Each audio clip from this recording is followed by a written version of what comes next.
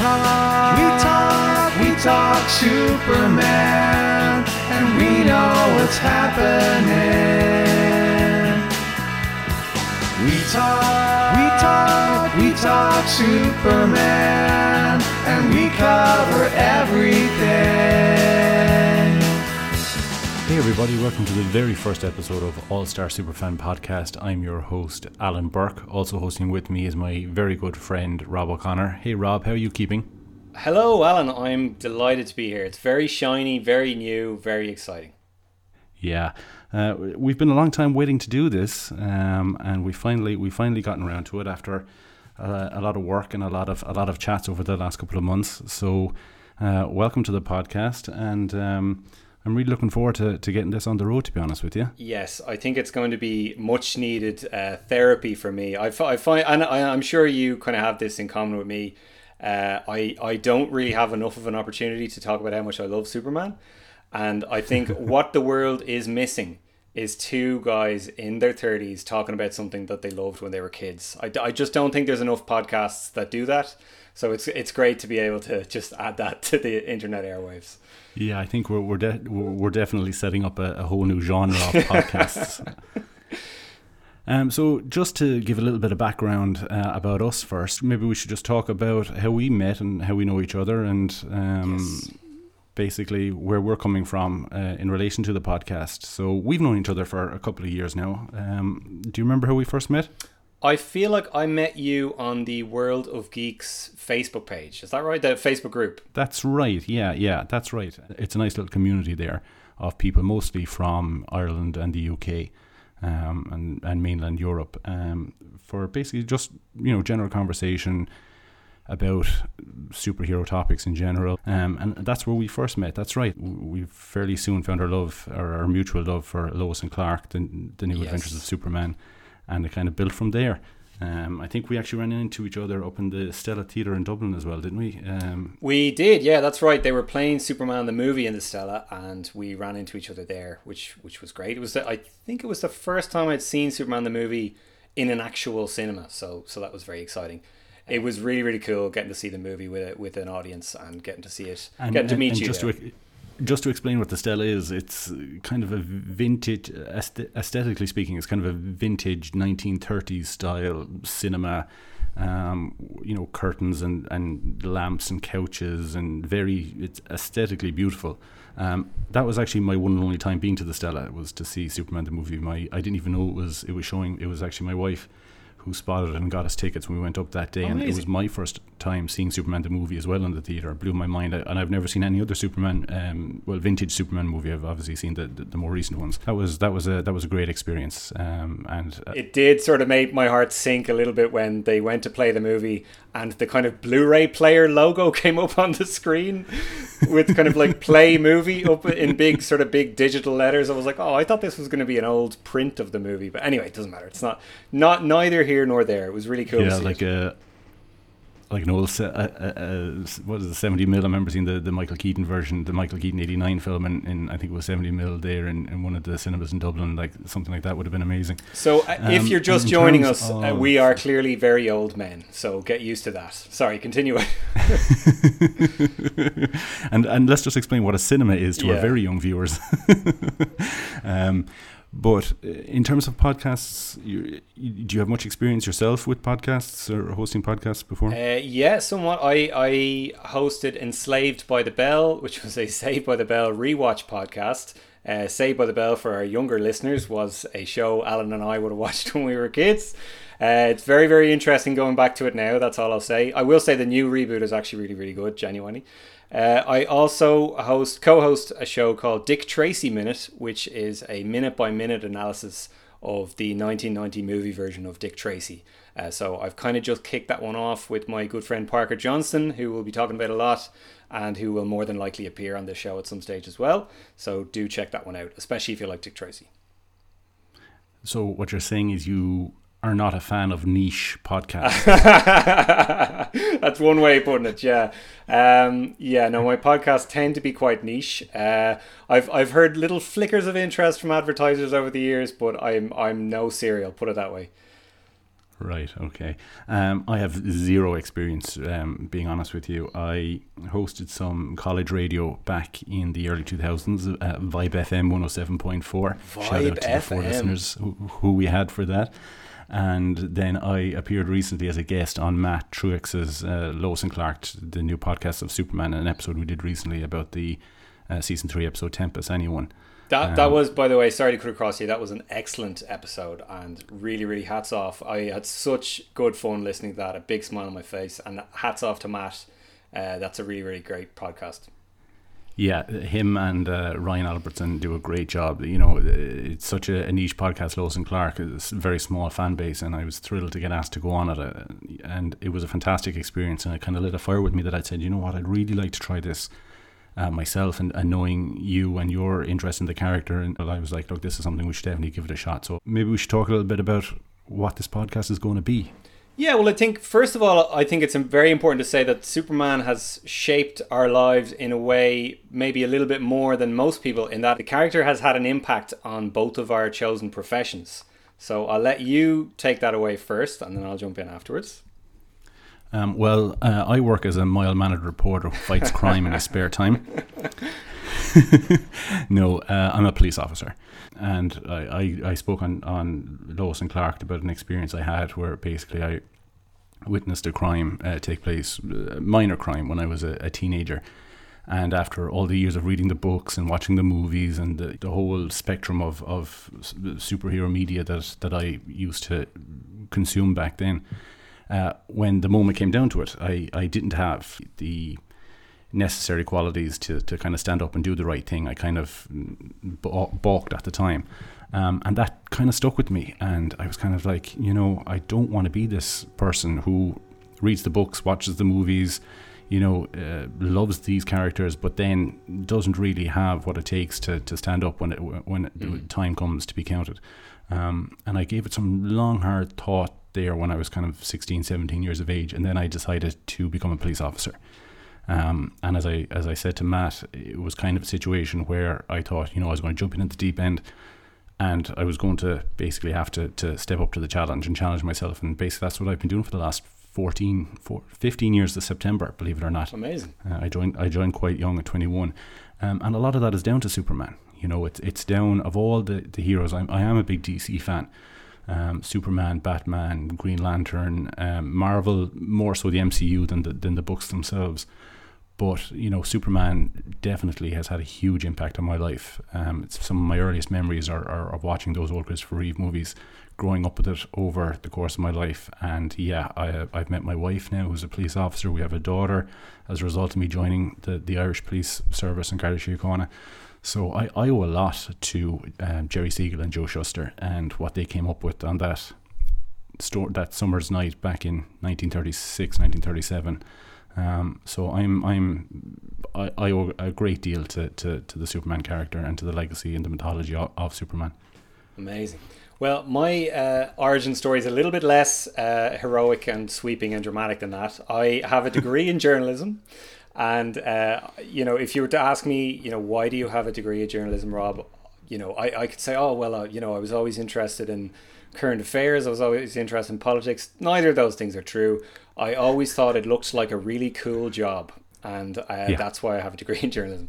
Now, my path went in a slightly different direction. I work in TV now, mainly unscripted kind of factual formats, some reality shows, you know. To speak to some of the stuff Alan has said as well, like definitely Superman's kind of set of beliefs that, you know, that there is a right and a wrong in the universe, and sometimes, perhaps not always, but sometimes it isn't a very difficult distinction to make what's right and what's wrong. It is something I try to live my life by. I don't always succeed. I don't claim to be anyone as virtuous or as patient as Clark Kent. I think sometimes I have a lot more in common with Lois Lane and her kind of fieriness. I think I see a lot more of myself in Lois Lane sometimes than I do in Superman, but it's definitely the traits he embodies I admire. And tell me, when you first went into journalism, was it with an aim to kind of go into the newspaper side of things, or was it always television that you were kind of I think I was always keen to tell stories, and I think while I haven't, I'm not involved in newspapers now. I am very much involved in finding people's stories and shining a light on them, and I have gotten an opportunity to do that in a way that is, I've given people a voice who maybe were voiceless prior to that, and that's the most kind of pretentious thing I can say about the work I do. I know reality TV sometimes has a tendency to, just be about, good looking people who aren't wearing any clothes. But, sometimes it's about real people and real lives and real stories that need to be told. And I have gotten an opportunity to do a lot of that I'm very proud of. And just to touch on that briefly, I mean, I have personal experience with that from my wife and I, when we were going through some fertility issues a couple of years ago. We appeared on an Irish television, an episode of an Irish television show. And the work that production company did, and the work that they do, highlighting people's stories and filming the births of their children, it's fantastic work. That I wouldn't really have appreciated before that, because like you said, you lump it all kind of in together, but it's there's some fantastic work being done out there, and that's great. And it's great that you hear all these stories. We've all read the stories about the astronaut who has the comm badge from Star Trek when they go up into the rocket in space, and the Vulcan salutes in space at the International Space Station stuff. So it's great to see that a character like Superman really has affected people's lives. You don't hear about that as much. And the positive effect that it has on people, and that he has had on people, and that the writers over the years have had on people. And that's what we're hoping to do here, is kind of pay tribute to that legacy. Yeah. And to those writers and to everything that's come over the last 80 plus years, Absolutely. So that sort of dovetails into the aims of the podcast. Yeah. Well, we spoke about doing a podcast for a while, and we kind of always knew that we were going to touch on something Superman related, and we couldn't really decide exactly what aspect of the 80-year mythology we would focus on. And then we kind of decided that we would focus pretty much on all of it, and do a podcast that discusses the many different incarnations of Superman, the different books, movies, TV shows, episodes of TV shows, possibly, Lois and Clark, Superboy, Smallville. And basically we weren't going to restrict ourselves to a very tight compartment, that we were going to allow ourselves to kind of talk about what we wanted to talk about in relation to the character, what we like, what we don't like, why we like it, why we don't like it, and basically it's going to be quite varied, I think. Yeah, no, absolutely. I think as well, like, there are a lot of sort of very popular versions of Superman. They get talked about a lot. I think it'll be really interesting to talk about some of the ones that are out there that maybe aren't spoken about quite as much, or are starting to sort of wane in popularity a little bit. Like, I think the George Reeves show, and also the Superman radio show from the 40s, like, there's some really, really interesting stuff that both of those did. Some of it obviously hasn't aged well at all, but I think there's a lot of stuff in there. You can see the sort of early embryos of what Superman became in later versions, and I think it's important to take a look back at those. And also, there's so many issues of comics over the years that nobody talks about. Even comics from as recently as the 80s and the 90s and the early 2000s. Like, there's some great Superman comics that people have not read, and it's going to be so great to be able to talk about them and maybe shine a light on them a little bit. Yeah, and the most interesting thing I think about all those different incarnations that have happened over the last 80 years is every single one of them has left their mark on the overall legacy in some way, shape or form. I mean, like you said there, that 40s radio show, which, to be honest, I've never listened to. Oh, but it's great. Like, it's genuinely, it's great. And I'll have to check it out. But I mean, I believe that was the first appearance of Kryptonite as Superman's weakness. First appearance of Kryptonite, first appearance of Jimmy Olsen. Good few little examples. I think, now I might be terribly wrong about this. I think Jonathan and Martha Kent. No, that can't be true. No, scratch that. I was going to say I think they first appeared in the radio show, but I don't think that's right. But we'll come back to that.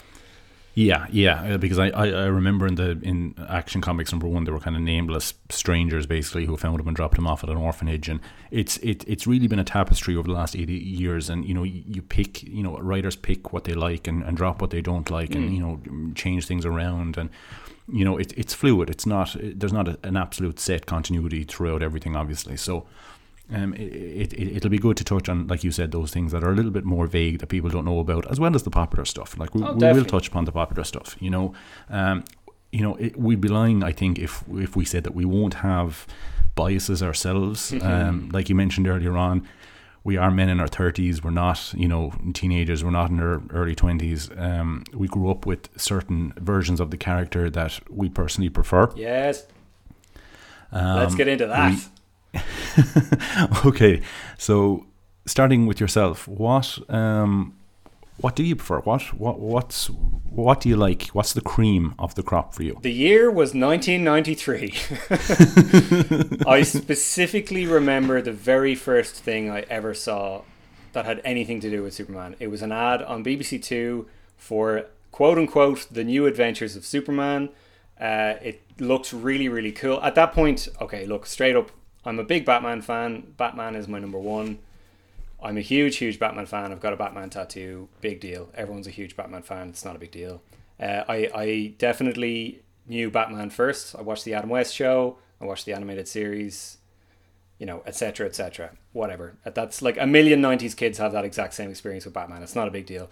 First exposure to Superman was that ad for The New Adventures of Superman, which was the UK/Irish name for Lois and Clark, The New Adventures of Superman. I saw that when I was 3 and I thought, wow, this looks so great. And I remember going to bed that night and saying to my mum, did you know Superman has a red cape? And my mum said, you're going to have a red bum if you don't go to bed right now. I specifically remember that moment from whatever it is, 27 years ago. So yeah, I quickly became a huge fan of that show. And for, 3 or 4 years, that's all I knew Superman to be. I wasn't aware of Christopher Reeve or anything like that. I remember my dad showing me Superman the movie, a couple of years later, and thinking, no, this is different. This isn't what I know. Then obviously the animated series came along, and with the animated series came the toys for the animated series, which I actually kind of the toys from that series mean a little bit more to me than the series itself. We'll get into that.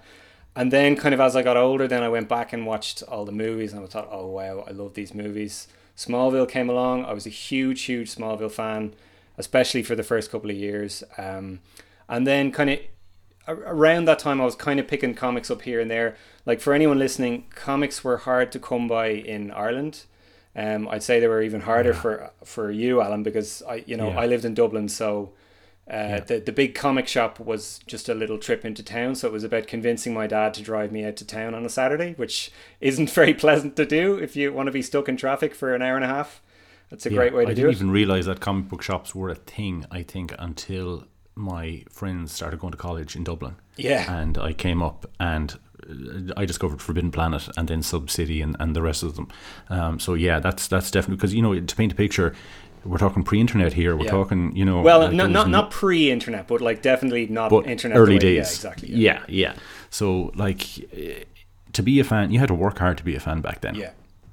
You had to make it your business. You were like, okay, I want to seek this out and I want to find out everything. Like, it wasn't like it is now where, there's Wikipedia or, like back then it was like, okay, hold on a second. In this version of Superman, this happens. And in this version, why is that different? Like, you didn't even... You like trying to grasp the idea that there are different incarnations and they're not all connected. Like, that was a huge kind of thing for me to grapple as a kid. Whereas now, there's multiple versions of things going on at the same time. It's just a totally different ballgame now. But yeah, so around that time I was kind of picking up comics here and there. And then by the time you kind of get into the mid-2000s, then I was full-fledged, super fan. The internet was really kicking off then. I was getting into internet forums. It's where I met my best friend Parker. And then, you have Superman Returns and, other movies that came later on. And here we are. So that's kind of my brief history of the universe and Superman. Yeah, and to be fair, there's a couple of years between us, but not many. And my history is pretty much the same. I grew up first and foremost with the Christopher Reeve movies, and primarily Superman 2 and Superman 3, which I used to rent. Very different movies, which I used to rent religiously from the local video shop in Tramore, County Waterford, where I'm from. So Superman 2, Superman 3, I wore those tapes out, and then later on, not a huge amount of time later on, but a short time later, I discovered Superman the movie. So Superman the movie was something that kind of came after 2 and 3 for me, and then eventually Superman 4, which, in the words of Christopher Reeve, the less said about Superman 4, the better. Well, now hold on a second there though. When you saw Superman 4 as a child, what was your take on it back then? I know that I didn't like it as much as I liked the rest. Really? I know, yeah. This is probably going to be really blasphemous, but I think my favourite Superman movie at the time, Superman 2 was great because obviously there was the fight. Yeah. You know, you had Superman got to punch people and throw Zod around and throw Coke signs and catch falling TV antennas that were going to smash babies and all that kind of stuff. But I really, if you ask me, and even to this day, if you're asking about the Christopher Reeve movies, the one I probably watched the most was probably Superman 3. Yeah. Funnily enough, I actually think it's the one I've seen the most as well. Yeah, and it is the most rewatchable one, I think, in a lot of aspects, especially for young kids. A friend of mine asked me recently, he was like, he was thinking of introducing his son to the Superman movies, and he was wondering between 1 and 2, and I was kind of thinking, well, his son is 6 or 7. I was kind of thinking, Superman 3 is probably the most watchable for a small kid. It's got humor in it, it's got plenty of action set pieces in it, and it's probably the one movie that is the most like the comics of that time. It's an adventure in itself, and it's the most Silver Age kind of comic book movie that exists, and I loved that movie. I loved those movies. And then, like yourself, and as I spoke on Lois and Clark with Matt there a few weeks ago, Lois and Clark finding out at the dinner table at my grandmother's house from an aunt that Lois and Clark had aired during the week, and did I see it, and not quite understanding what she was talking about, because as far as I was concerned, Christopher Reeve was Superman. There was one universe, there was 4 movies. At the time, I didn't really understand that there was comic books or, radio shows from the past or any of that kind of stuff. And then sitting down to watch a repeat of Lois and Clark with my father and just being mesmerised. When that, it's a very vivid memory that I have of when that pilot intro started. Of the X coming up on the screen, that different intro than they had on the later episodes. Yeah. And seeing a different Clark Kent get off a bus, seeing a different Lois Lane, a different Jimmy Olsen, a different Perry White, and just, I don't remember asking myself a lot of questions of, well, how does this fit into the Christopher Reeve movies? I just loved it. I loved it from the get-go, and that was me hooked for 4 years. And the show obviously, had peaks and valleys. But 25 years later, I'm still a huge fan of Lois and Clark, and that's a fan base that's a very niche fan base now in 2021 for that particular incarnation. But I think Lois and Clark is one of the best incarnations of Superman in terms of casting and in terms of their Perry White, their Lex Luthor. There's so much to love about that show, and I kind of fawned over it with Matt a couple of weeks ago on his podcast, and I'll definitely fawn over it again here because it had a huge influence on me growing up, and I love it to this day and rewatch it regularly. I am going to echo everything you just said. I'm going to disagree with you on one small point. I actually think Lois and Clark is the best version of Superman. I genuinely, I think it's better than the Christopher Reeve movies. I think Christopher Reeve is the best actor who will ever play Superman, and he just embodies everything about the character, and there will never be a better Superman actor than Christopher Reeve. Certainly not Dean Cain, but we'll get to that. Yeah. But I think the world they create in that show is the most cohesive and the most, like, it feels like a lived-in world that could exist. And I think the version of Clark Kent they make in that show feels like a real guy, feels like your friend, feels like a character you could aspire to be, but also a character that you can be, which, as puzzled Warner Brothers executives for 40 years, but yes, they did it perfectly in this show from the 90s. And what I want to say, most importantly, we're doing this show in our 30s now. I sat down to watch the pilot episode with my girlfriend 2 weeks ago. After you appeared on that podcast, I was like, do you know what? That new show's about to start. It'd be nice to kind of watch the old show while we're watching the new show. And I sat down to watch it thinking, you know, this is, I probably hadn't seen the pilot in 10 years. And I remember thinking, you know, there's going to be stuff in this that isn't going to hold up, and we're going to have a laugh, and it's going to be a bit of fun.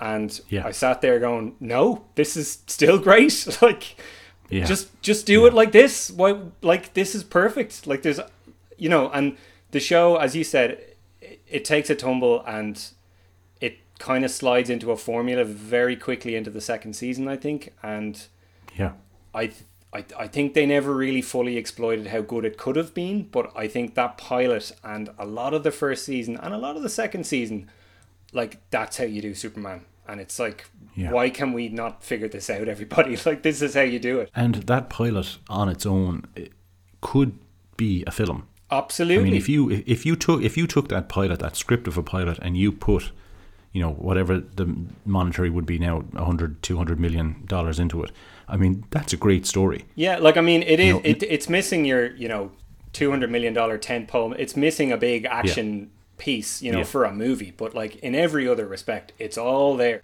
And it's a show like Lois and Clark, like you said, like I said, has peaks and valleys. We know that there are flaws with it, but. Like and we're not just talking about the special effects, by the way. Obviously, the special effects. There's and looking back, you know, some of the dialogue or some of the representations and stuff are dated, and you can kind of go, oh, you know, you wouldn't get away with that nowadays or whatever. But you know, the essence of it really holds up. You know, and even like we say about the special effects for 90s television, they're not bad. They're not bad. And you know what? We were watching. And I want to get back to the Reeve movies in a moment, but we were watching a season 2 episode last night, I should say. And, you know, in season 2, they really upped the action. They put a lot more Superman into it. And you know, straight away, you're seeing Superman a lot more in the show. And there's a scene where he has to stop a train from crashing. And like, you see him fly into the train tunnel. He flies after the train. Everybody turns and looks as Superman zooms past. He flies up in front of the train crashes into him, and then finally he manages to push the train and stop the train. I'm like, this exact sequence happens in Superman 4, a movie that came out a couple of years prior to this, but this is much, much better, and it looks much, much better. Yeah, and we'll get to the point where we speak about Superman 4 and the issues that production had, and that I just want to say, by the way, sorry to interrupt, Alan. Yeah, no, go ahead. Just to go back very quickly to the Reeve movies, I've also seen Superman 3 probably the most times. I know it's bad and I love it anyway, and yeah, same. The same applies for Superman 4. I know it's bad, I know it's really bad, but I also love it anyway. I think it is very unfair to lump Superman 3 in with Superman 4. A lot of people do that, and it is like, when it comes to the Christopher Reeve movies, you know, obviously the whole thing with Richard Donner. Richard Donner was the director for the first movie, shot 80% of the second movie, got fired by the Salkinds because he was going over budget, and he was, you know, they didn't get on well. Brought in Richard Lester, who had already been kind of brought in previously to kind of, you know, work as a go-between. He filmed extra scenes, finished the film. Everything I don't like about Superman 2 is Richard Lester's stuff, you know, the slapstick. Yeah. He was handed the reins for Superman 3. Everything was slapstick, basically. And then Superman 4 was sold to Canon, and they cut the budget and it went down the toilet. But Superman 3, I am a firm believer that with a couple of very small edits, it could be an excellent Superman movie. There is issues with it, with Richard Pryor. There is issues with it, obviously, that it's more a Superman movie, you know, starring Richard Pryor, featuring Superman, which is a problem. But overall, I think that it could definitely be brought up a couple of notches with some minor tweaks. I think I'm of two minds on this. First of all, I do like Superman 3. I should say that. My ultimate problem with it is just that it doesn't really. Its goals are very. It set the bar very low in terms of what it was trying to achieve, and I think it shows. Like, the stakes are not very high in Superman 3. Like none of the problems presented by the villains are a job for Superman in that movie. Like it's all very low key. And like when you think of other big genre movies that were happening at the time, like Star Wars was, had been and gone. Like even James Bond, like some of the biggest James Bond movies ever came out around that time. Like James Bond went to space a couple of years before that.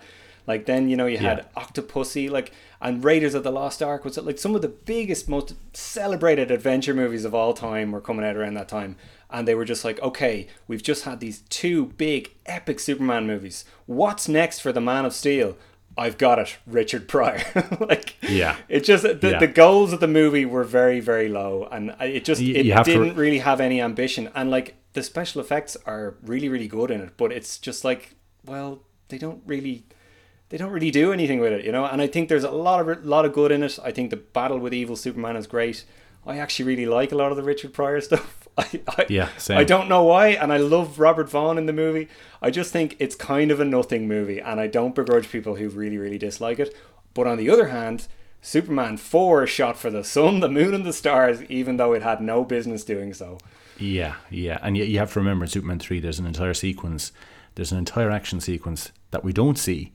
But what we do see is Richard Pryor describing the action sequence to other characters. It's almost like if you could transplant like the budget and, the occasion that Superman 3 had with Superman, like give Superman 4's budget to Superman 3 and vice versa.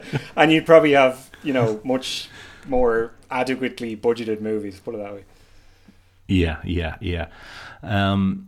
So to get back to where were we? Oh yeah, to get back to my history with the character and stuff. Sorry, we totally went off track there. No, sorry. You're fine. But that's what we want. We want to be able to dip into things like that and talk and discuss them and go through them, and that's exactly what the podcast is going to be all about. So Lois and Clark, loved it. Batman the Animated Series, I was kind of 12, 13, 14 kind of when that came out. I was a huge fan of Superman the Animated Series. I was a huge fan of Batman the Animated Series, and then in 96 Superman the Animated Series came out. I was kind of 12, 13 years of age, and I watched it, but I wasn't fanatical about it, even though it's a perfectly fine representation of the character. Superman the Animated Series. I'd like to. You disagree? I'd like to say a few things about that. No, just keep going. We'll come back to it. Okay, we'll stick a pin in that. Yeah. Then, obviously, Smallville hit in 2001, 2002 here in Ireland, and I was, like you said there, a fan of that. More so for the first couple of years. My interest waned in that as it continued on. I thought it was quite bloated and kind of stretched out. Yeah. It would have been a great series if it had lasted 3, 4, 5 seasons maybe. But I was a big fan of that while it aired for the first couple of years. Then I was in the Garda College in the equivalent of the police academy when Superman Returns came out, which I couldn't have been more excited for or more disappointed by. Yep. But when it came out, I remember leaving the cinema and kind of going, oh. And this was a year after Batman Begins, which I loved at the time and still do to this day. And then we get into the more recent DC EU Snyder stuff. And, look, we've kind of skirted around it. I'm not a huge fan of it.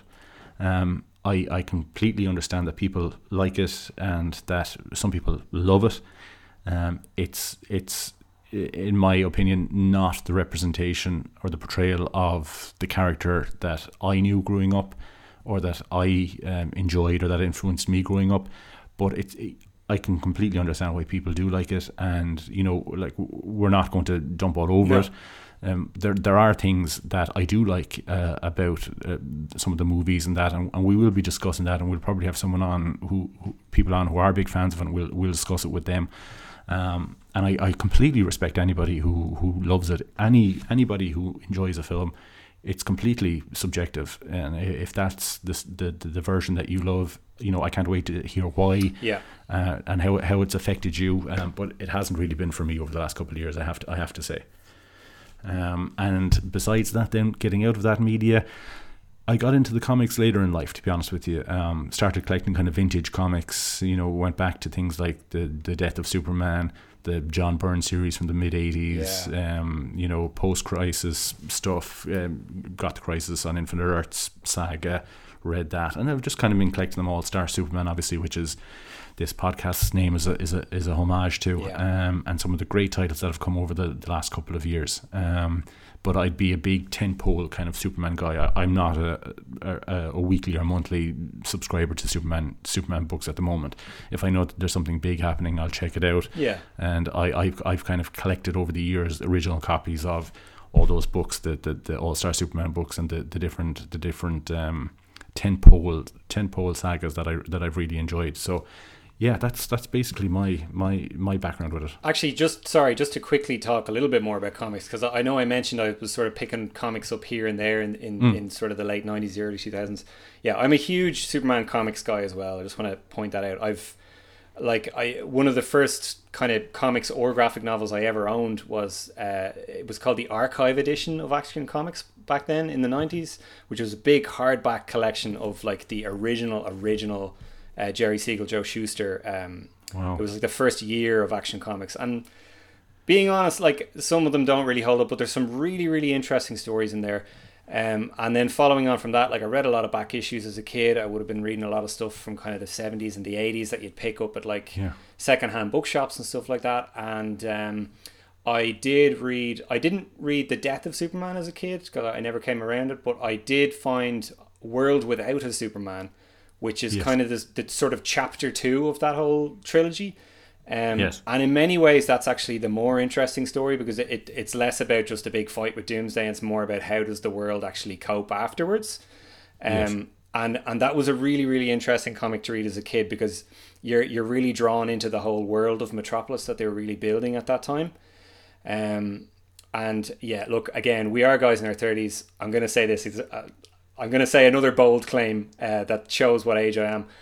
I think the kind of John Byrne era leading up into the death of, and then a couple of years after the death of, right up until they get married, and then even a couple of years after that, I think that sort of, we're going to say 10 or 11 year stretch, I would comfortably call that the best sort of chunk of Superman comics there's ever been.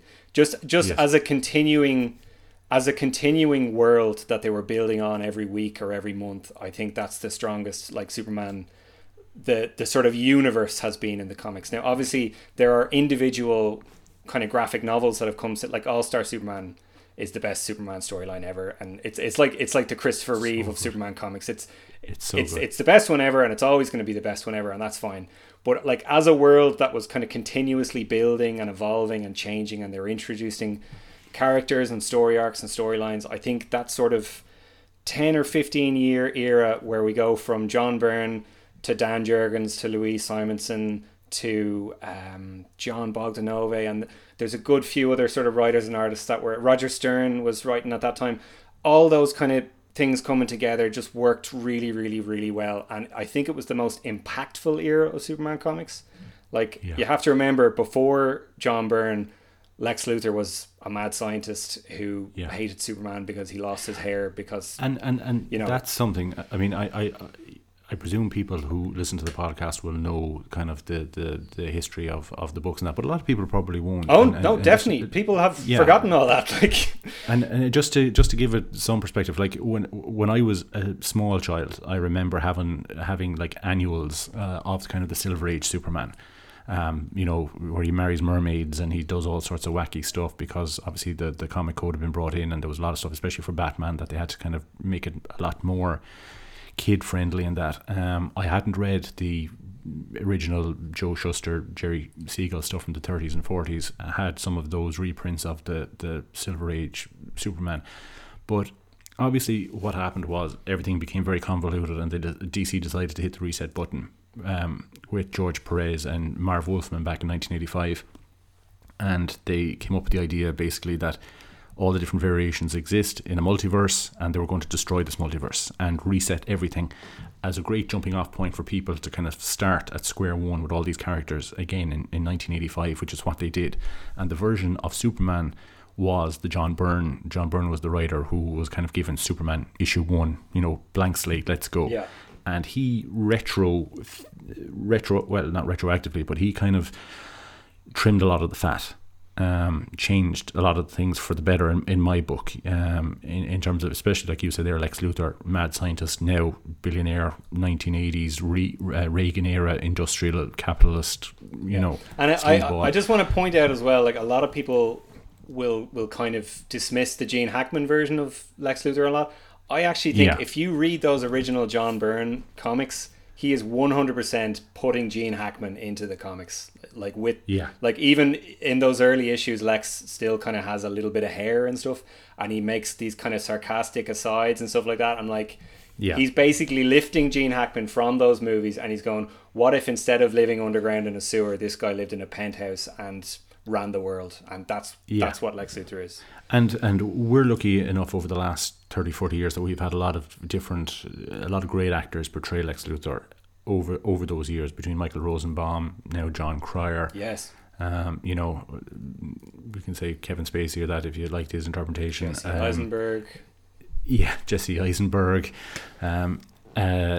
But up to that point, I mean, there hadn't been any definitive versions of any of these characters, really. Obviously, you had the George Reeves version from the 50s of Superman himself and Clark Kent, but there was no... I can't remember who played Lex Luthor in that series. Perhaps he wasn't in that series. He wasn't in Lex Luthor. The closest they came to Lex Luthor in that series was there was an episode called Crime Wave, where Superman basically declares war on organised crime in Metropolis. He hated organised crime in that show. And he basically declares war on organised crime, and there's like a criminal kingpin type guy who's always in the shadows. And I don't think you ever find out his name. And people, like fans, like to pretend that, oh, well, maybe that was Lex Luthor, and like headcanon that it was Lex Luthor, basically. In the Kirk Allen serials, Atom Man versus Superman, Lex Luthor was in that, and he was basically, as we knew him in the Silver Age, he was bald, he hated Superman, he was a mad scientist, and there wasn't really much to him other than that. Yeah, so like, I mean, Gene Hackman was for a long time, and to a lot of people still is. To me, it's John Shea from Lois and Clark. He's my favourite of all the versions so far. John Cryer is doing a fantastic job on the CW at the moment. Michael Rosenbaum was a fantastic Lex Luthor on Smallville, but for me, I just really liked John Shea's portrayal as that version of Lex Luthor. I kind of go back and forth, right? So traditionally I would have always said John Shea. I kind of go back and forth now between John Shea and Gene Hackman, just because I think now that I'm an adult, and like a lot of people would say growing up, they'd be like, oh, a big boy. You know, Gene Hackman's Lex, like he's not a very menacing villain. He's not, you know, he's just a buffoon, and he's just this tacky, awkwardly dressed con man. And now that I'm an adult and I'm seeing the actual villains who are out there in the world controlling everything we do, maybe even a couple of people who might have become presidents of a certain country that we know, like, those people exist. Gene Hackman's Lex Luthor is real, and like, you know, when I see him in that movie, I'm like, these are the villains you face in real life. They don't look like, you know, they're not these cool, suave people like John Shea. They're people who look like buffoons, and you're like, how did that guy get to where he is now? And like, looking like that, talking like that, dismissing everyone around him. How? And I'm not. Look, I know I mentioned that about that particular person who won't be named again. It's not just him. There's so many other examples of just snarky, snide, rich people who, you know, are angry at the world, and you can't exactly put your finger on why, and they think they can control everything, and they just have this hateful energy about them. And I think Gene Hackman just embodied that a little bit more than any of the other. And that being said, I absolutely love the John Shea version. He's brilliant. That's an excellent point about Gene. And you have to remember that version, you can say, oh, he's kind of slapstick or whatever, but he straight up murdered people in that movie, both on and off screen. He murdered the police officer. He murdered the police officer, and he has that line where he plays it completely straight, and like Superman's like, you know, is that how you get your kicks, by planning the deaths of innocent people? And he looks at him and says, no, by causing the deaths of innocent people. Yeah, like that's dark.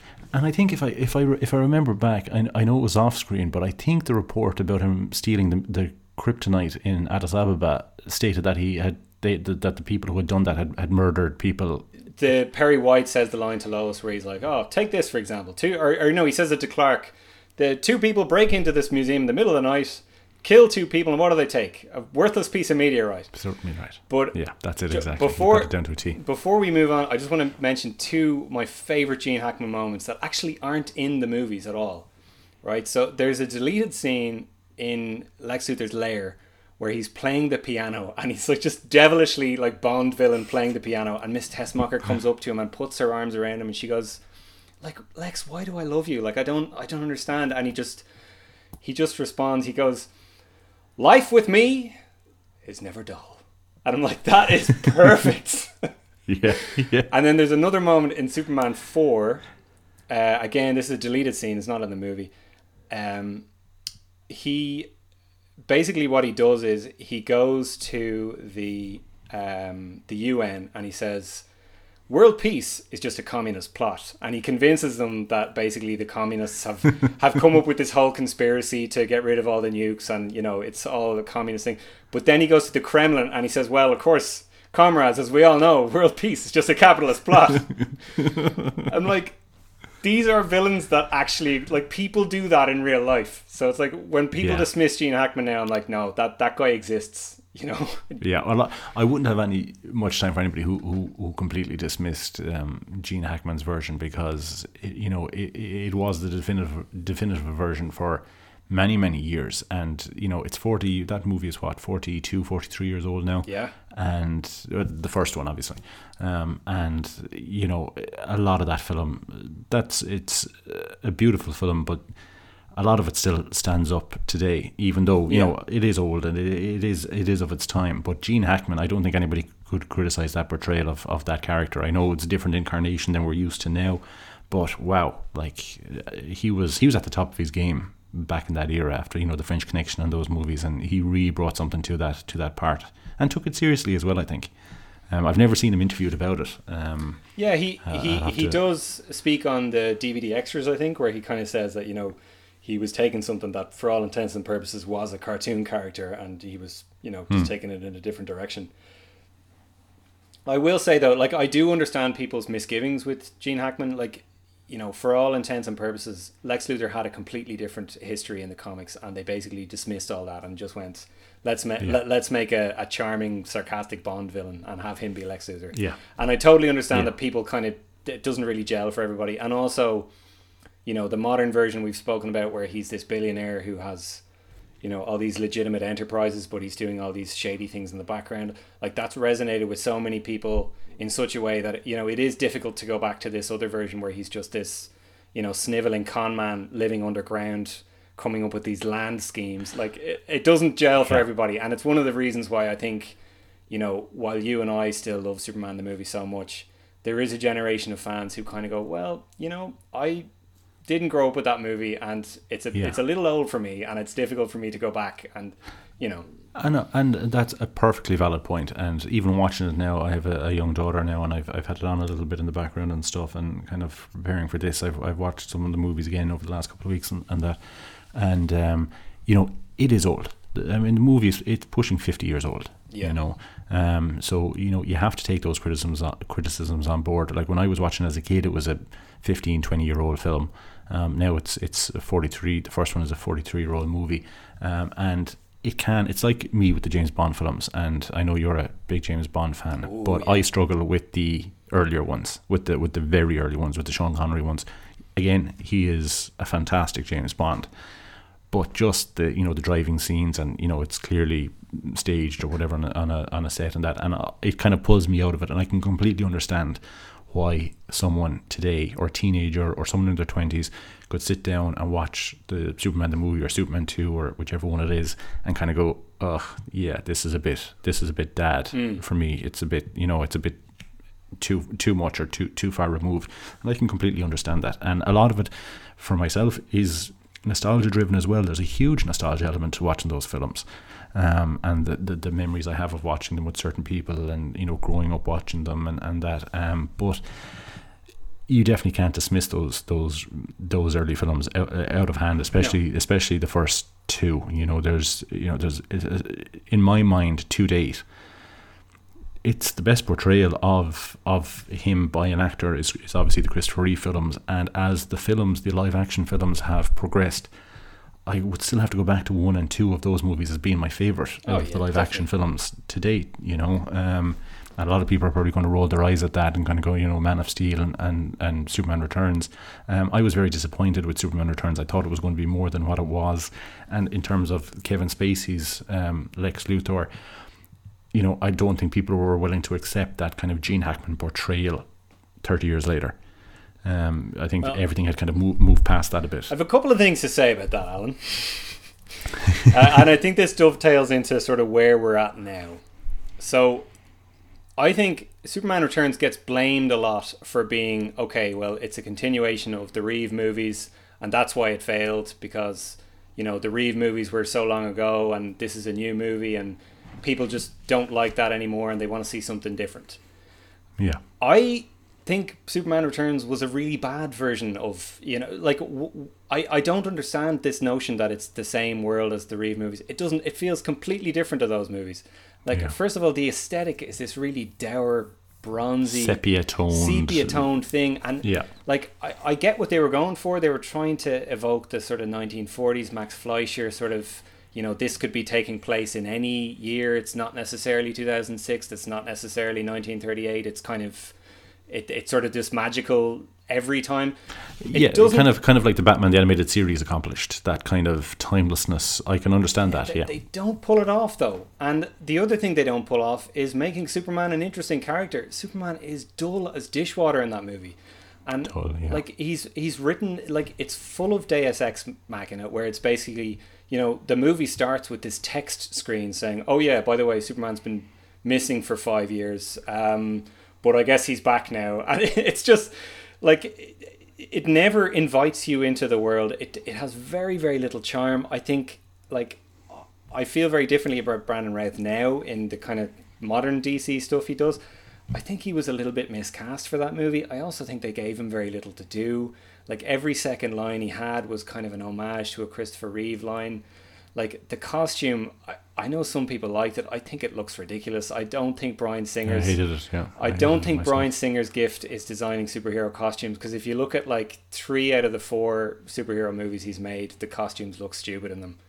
Like, and Kevin Spacey, as you said, I don't think the problem was that they went with the Gene Hackman version. I think they just wrote him in a really strange way. Like, there's multiple scenes in Superman Returns where dogs get eaten and we see them feasting on each other's bones. Like, why is that in a Superman movie? Like, and then suddenly people are blaming it for being like the Reeve movies. That never happens in the Reeve movies. No, it definitely lacked a good script.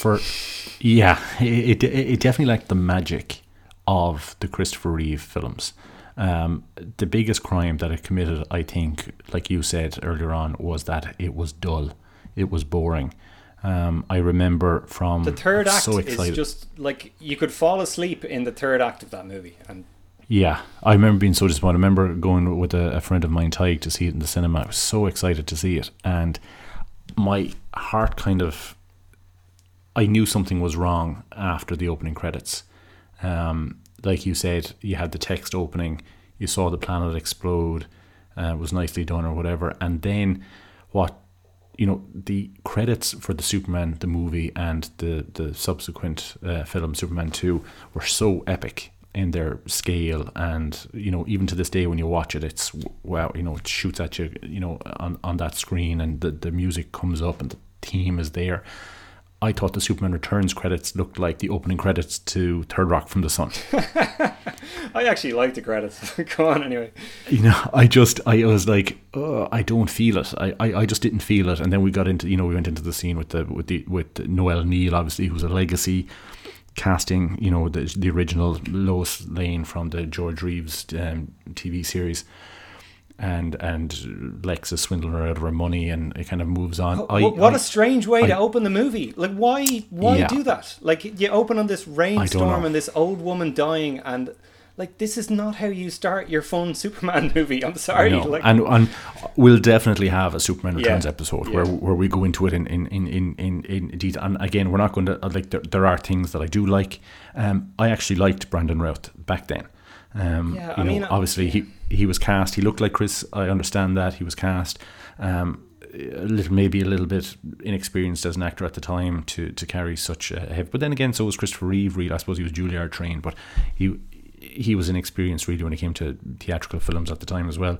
Brandon Routh was never really an issue for me, and I liked the way he kind of towed the line with Clark Kent as well.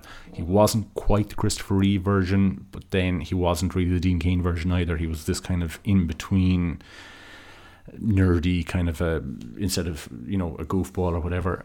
But my biggest issue with that film and the casting of Kate Bosworth, which she looked like she was 14 years of age, and it was just dull. It was just a dull movie, I thought. Yeah, I mean, I think ultimately, and this is, I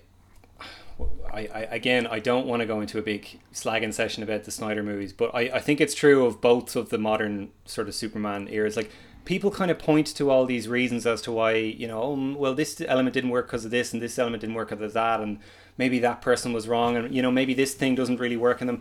Ultimately, what it comes down to is they both had really rubbish scripts, and they're not charming movies. And like, it's not hard to, well, look, I'm not saying it's not hard to make a charming movie, but like, Marvel have done 22 of them. I'm sorry. Like, there's 3 really, really charming, Nolan Batman movies that are, people say they're really dour. They're also lots of fun. There's loads of like really funny moments in those movies. Michael Caine has some really, really great jokes in all 3 of those movies. Like, there's plenty of moments of joy and levity and fun in those Batman movies. The same is true of like pretty much every Marvel movie. I'm not saying that you need to make a Superman movie exactly like a Marvel movie. I'm just saying it's perfectly possible. Like, Captain America never should have worked. Thor never should have worked. Like, Iron Man, like Captain America is a fantastic comparison for the Superman character, and how that worked in those movies. Like, they really nailed it. Like, I did not give a shit, to forgive my French, about Captain America when that movie came out, and he's my favorite Avenger now. There's still so much that they build into those stories, that they pace them so well. Like, there's moments of levity, there's moments of seriousness, there's moments of mythology, and then there's moments of kind of, I don't want to say winking at the camera, but like, there's moments where they kind of go, look, like, this is all a bit of fun, and that's what makes those movies work so well. And like, that's what made the old Superman movies work so well, is like they were able to toe the line between like these really heavy like Jor-El monologues about Krypton with like, oh, say Jim, what's with the bad outfit? Like, just have a bit of charm in your movie. Like, it's not against the law, and it's what Superman comics are all about. And I don't have an issue with the Superman world being a darker, more modern world to a certain extent. To a certain extent, but the character needs to be the character.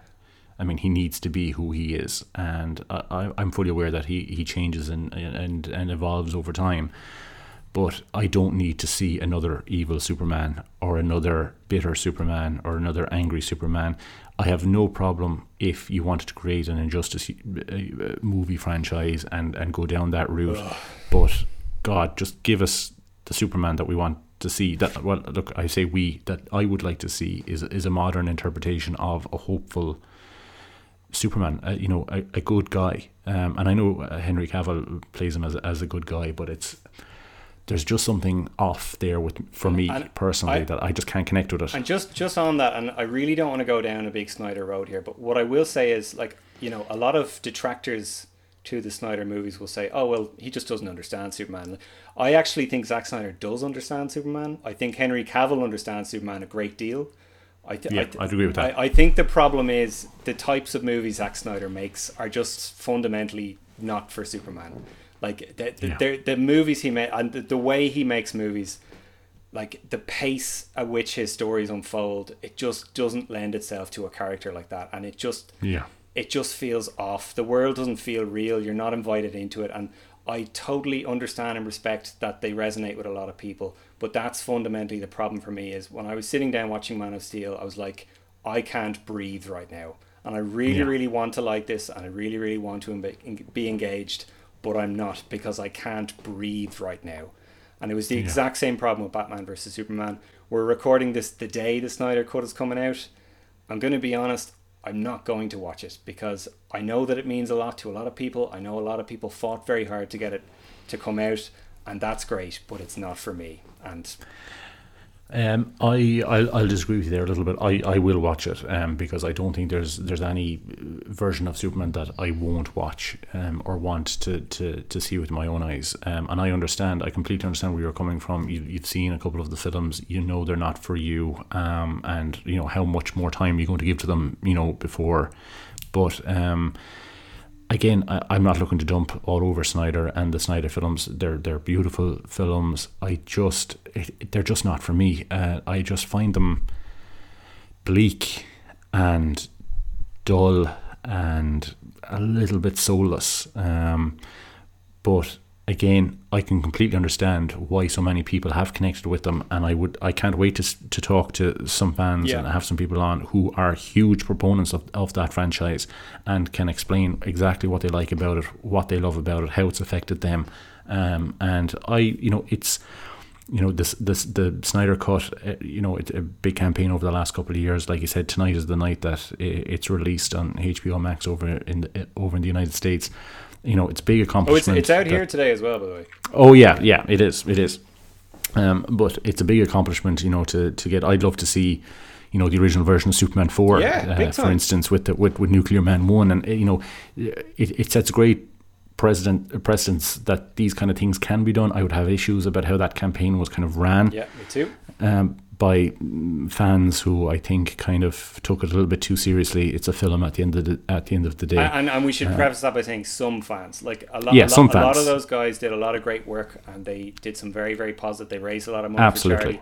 There are some bad eggs, but you know what? There's a lot of bad eggs who don't like those movies either. Maybe I'm one of them. Who knows? That's fantastic. That's a great point. I think the point of what I'm getting at is not that I think all hope is lost. I think there is yet to be a really great Superman movie for the modern era. I do think it's possible though, and I think we're starting to kind of head in that direction a little bit. I want to say as well that the TV show at the moment, Superman and Lois, it's a little bit rough around the edges, but I'm really, really enjoying it so far, and I think the version of Superman they have in that is a lot closer to the one I would have grown up with, and the story they're telling in that is new and interesting, and it is informed a little bit by the comics. They've done some of this stuff over the last 10 years, and I'm really, really excited to see where that goes. Yeah, and I have to say, in terms of Snyder and all that, I really like Henry Cavill. Really, really enjoy his performance. I think he's really taken it seriously. I think he's taken the Richard Donner philosophy of verisimilitude very seriously.